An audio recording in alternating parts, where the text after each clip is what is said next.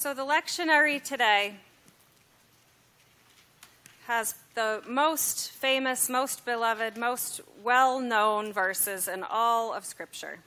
And so if you have committed this to heart, which I know many of you have, I invite you to join me in saying the 23rd Psalm, and of course from the King James Version, because I know we know it best by heart with all the maketh and leadeth and restoreth. So will you please join me in proclaiming God's word together. The Lord is my shepherd, I shall not want. He maketh me to lie down in green pastures. He leadeth me beside the still waters. He restoreth my soul. He leadeth me in the paths of righteousness for his name's sake. Yea, though I walk through the valley of the shadow of death, I will fear no evil, for thou art with me. Thy rod and thy staff, they comfort me. Thou preparest a table before me in the presence of mine enemies. Thou anointest my head with oil, my cup runneth over. Surely goodness and mercy shall follow me all the days of my life, and I shall dwell in the house of the Lord forever. Amen. And I have to share with you another translation. You know, I love translations, and I think with those, as in everything in life, the more the merrier. I think when something is translated from one language to another, some of the meaning can be lost. But if you hear more and more versions of a text, it becomes more clear to you. So this is from Alter's translation. Psalm 23, a David psalm. The Lord is my shepherd, I shall not want. In grass meadows he makes me lie down. By quiet waters he guides me. My life he brings back. This word is nephesh in Hebrew. And it doesn't just mean life, it means life breath. If we went back to that first story in creation, God the artist took clay, dirt, and sculpted a human being out of the clay. And it came alive when he breathed the nephesh, the life breath, into the lungs of this mud being, which he named Adam for the dirt, the earth that he made him out of. So my life breath, he restores.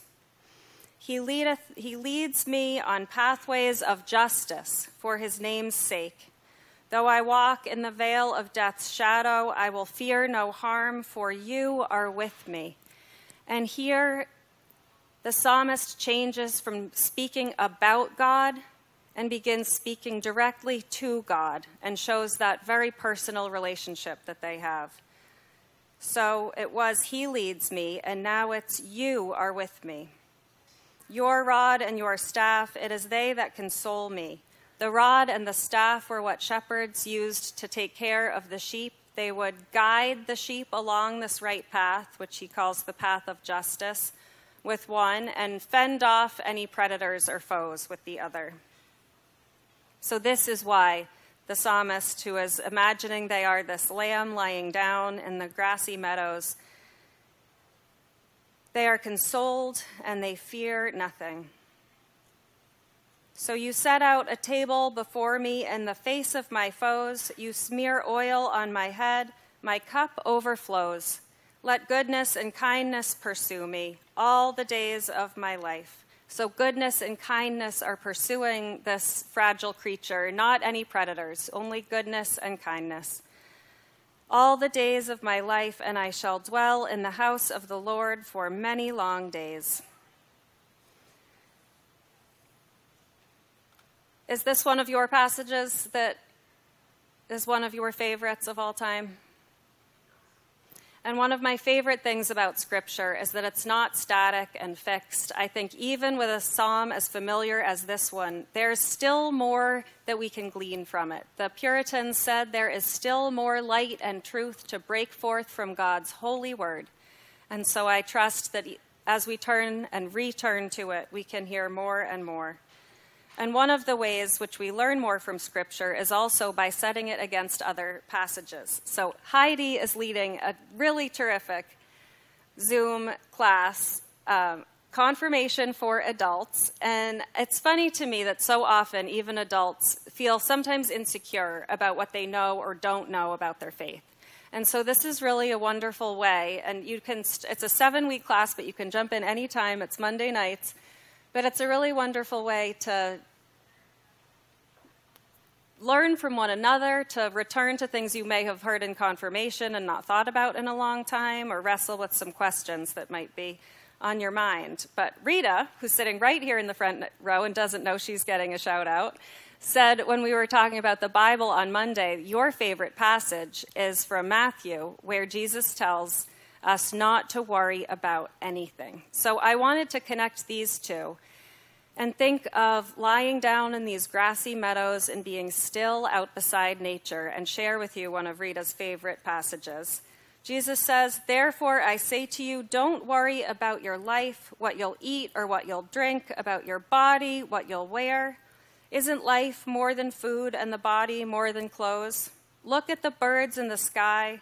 They don't sow seed or harvest grain or gather crops into barns, yet your heavenly Father feeds them." And he goes on to say, "Consider the lilies of the field." This is your favorite line, right? Consider the lilies of the field. And if you imagine now weaving these together, that we could be like this safe lamb, resting beside still waters and just looking around, appreciating the beauty in nature. They do not wear themselves out with work, and they don't spin cloth, but I say to you that even Solomon in all of his splendor wasn't dressed like one of these. So do not worry. Do not worry. Stop worrying about tomorrow. Tomorrow will worry about itself. Each day has enough trouble of its own. So consider the lilies of the field. Do not worry. Rest in this image that you can relax in nature. So this morning, your brothers and sisters in Christ who were up earlier and didn't mind the cold and the dew as much as you all, worshiped at the Audubon Center beside the pond. And this is a long-time First Church tradition where I think it was you beloved hippies in the 70s thought that it was a good idea to celebrate Mother's Day by, yeah, some people are nodding, yes? And it stuck because it's such a great idea. So at First Church, we have this tradition of worshiping at the Audubon at 8 o'clock in the morning we do not worship nature, we worship the Creator, but we can worship the Creator best sometimes in the good creation. So we sat beside the still waters. We considered the lilies. We rested in God's earth, and we thought about how we can breathe deeply and trust that God will restore our nefesh, our life breath, that we can rest and be cared for and be loved, and hear those words, do not worry about anything. And I reminded them that there is this beautiful book called Last Child in the Woods, Saving Our Children from Nature Deficit Disorder. I don't know if some of you have read this, but it makes the case that a lot of the reasons we have higher levels of depression and anxiety than generations before is that we do not go outside nearly enough. And it isn't good for our bodies and our souls to be cooped up indoors so much. And it's been a really long winter. And I feel like now is the perfect time for all of us to spend more time outdoors and to put this into practice. So I offered them this advice, which I got from some psychologists who give this as life coping skills, and you can all try this later today. So what you do is you go sit outside. You find 5 things that you can see. You notice them. You count them. Then you find 4 things that you can touch. 3 things that you can hear. 2 things that you can smell. And 1 thing, and now I hope you've planted some herbs or you brought a snack in your pocket, but 1 thing that you can taste. And psychologists say that this practice can help calm people if they're having heightened levels of anxiety, even panic, that they can center themselves and go through this grounding experience of centering themselves in nature, and it really does work. So I was offering to them that it is like that phrase, call your mother, we can't all call our mothers. Some of our beloved mothers we miss, and they have gone on to that eternal rest. But call your mother as in Mother Nature. Go commune with nature. Sit outside. And I love worshiping in here because we can see right out the window. I mean, look at this beautiful tree, all in bloom. And look at how the wind is moving it. And if you were sitting outside under it, it would be an even more profound experience. When we're back in our sanctuary, we will have our beautiful Tiffany windows, which, like the artists who celebrate the original artwork, it's funny to think that they are windows that obstruct your view of outside with their own artist's recreation of what the outside looks like. Not to detract from how beautiful they are beautiful. But this is one of the ways we celebrate the Creator, is we imitate creation. We be artists.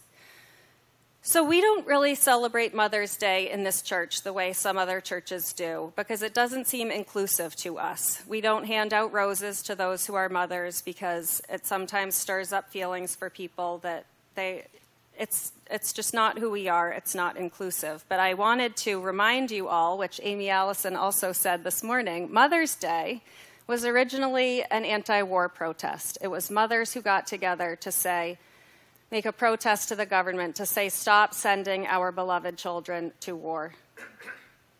We cannot bear the thought of their bodies bloodied on a battlefield. And it was to stand up and cry out for peace. So our other scripture today comes from the Prince of Peace, and he was having a debate with people around him who were saying, are you the Messiah? And we have to remember the Messiah that they were expecting was not the Prince of Peace. They were expecting someone who would bring war and overthrow the Romans, their oppressors. And so this is our other scripture for today. Jesus says to the people who are challenging him, and it's during the festival of dedication, which is Hanukkah, when we remember that one of the ways God saved the people was to allow that light to burn for 8 days. That was a miracle. So it's already this time of year. It was winter. And Jesus was in the temple courts walking in Solomon's colonnade, or Solomon's portico. Now, this place hasn't been rediscovered, although archaeologists think they know where it is. But if you were to imagine that Jerusalem is built on a hill, and one of these hills is named Mount Zion, and before that it was called Mount Moriah, and the tradition was that it was right there where Abraham almost sacrificed Isaac before the angel of the Lord stilled his hand. So this goes back to the way God saves us, and the way God saves us from violence, which we would perpetrate on each other. So this is what Jesus tells them right here in this place. He says, the people who were there gathered around him, saying, how long will you keep us in suspense? If you are the Messiah, tell us plainly. They are desperate to know the truth. And Jesus answered, I did tell you, but you do not believe. The works I do in my Father's name testify about me. This saving, healing, raising people up, nurturing, tending. And he has said in the passage before, he is the good shepherd. This is the kind of Messiah that he is like the one who leads you to a safe and peaceful place where you can reflect. So he says, the works I do in my Father's name testify about me, but you do not believe because you are not my sheep. My sheep listen to my voice. I know them and they follow me. I give them eternal life and they shall never perish. No one will snatch them out of my hand. He's saying, you are safe. I will take good care of you, and I love you. That's the kind of saving Messiah that he is. My Father who has given them to me is greater than all. No one can snatch them out of my Father's hand. I and the Father are one. So the last image I want to leave you with is that this portico of Solomon, do you know columns in the ancient times? Did you ever study the Doric, the Ionic, and what's the last one, the Corinthian? They're like trees, and they get more and more elaborate, and the ancient Egyptians used them too. These columns were in a double row. It was a double porch built into the hill. So here they are standing outside in a human approximation of what God's good creation looks like. It was open to the outside, the wind could be blowing through, they could see the trees, and Jesus is encouraging them to trust, to have faith, to know that this is who he is. He's saying, look at everything I've taught you, look at everything I do for you. He is the Prince of Peace. That is the Messiah who we worship. So I invite you all. The sermon was much better at the Audubon. You should come next year to that service. Breathe in. Imagine you are beside the still waters. Center yourself. Be still and know that God has got you and will never let you go. There is nothing you need to worry about. And hear these words again. The Lord is my shepherd, I shall not want. He maketh me to lie down in green pastures. He leadeth me beside the still waters. He restoreth my soul. Friends, may God restore your souls. May God give you back your life breath each and every day. Thanks be to God.